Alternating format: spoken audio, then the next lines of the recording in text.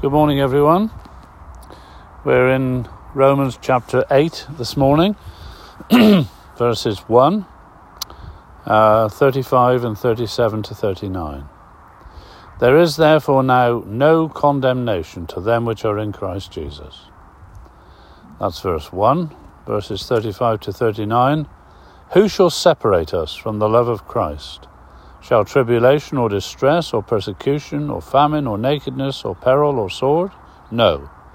In all these things we are more than conquerors through him that loved us.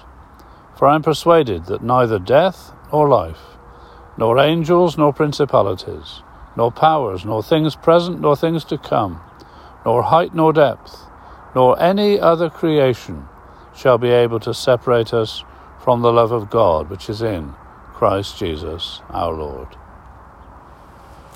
I want us today to have a very brief look at the beginning and ending of the 8th chapter of Romans.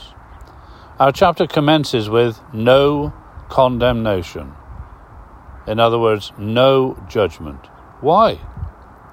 We've noticed previously in chapters 3, 4 and 5 that those of us who have appropriated the saving work that Jesus did on Calvary have been justified. In other words, we have been made righteous in the sight of God. And instead of being enemies, we have peace with God through our Lord Jesus Christ. Isn't that the greatest thing that we could ever know? No longer to fear death, no longer to fear facing the consequences of my sinful heart and life before a holy God.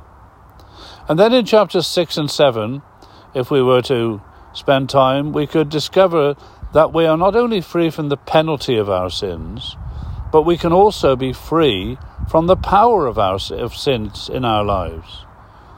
And this chapter that we're now looking at tells us how, by the power of the indwelling Holy Spirit of God. There's a hymn that goes like this: No condemnation, O my soul, 'tis God that speaks the word. Perfect in comeliness art thou, through Christ the risen Lord. His precious blood forever speaks.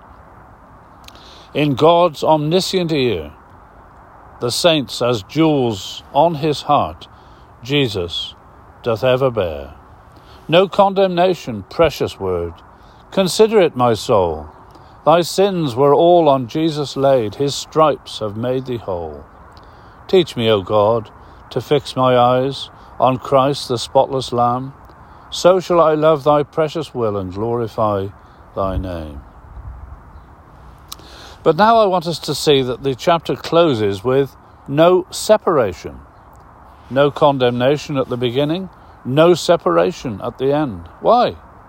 Because Scripture says, whatsoever God doeth, it shall be forever. Nothing can be put to it, nor anything taken from it. And God doeth it, that men should fear before him. When God in his grace saves my soul through faith in his beloved Son, he gives me the gift of eternal life. It is forever. There's another hymn that goes like this: Blessed, glorious word forever. Yes, forever is the word. Nothing can the ransomed sever. Naught divide them from the Lord. All my sins were laid upon him. Jesus bore them on the tree. God who knew them laid them on him. And believing, I am free. You remember Jesus said in John's Gospel chapter 10, My sheep hear my voice, and I know them, and they follow me.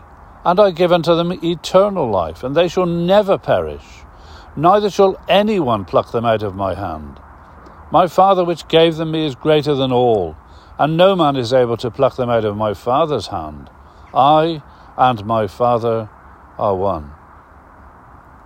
So we have double security. We're in the hand of Christ, and we're in the hand of our gracious God and Father. Between these two expressions, no condemnation and no separation, there's more, very much more in this chapter. And perhaps we'll look at some of those precious jewels next time, God willing. God bless you.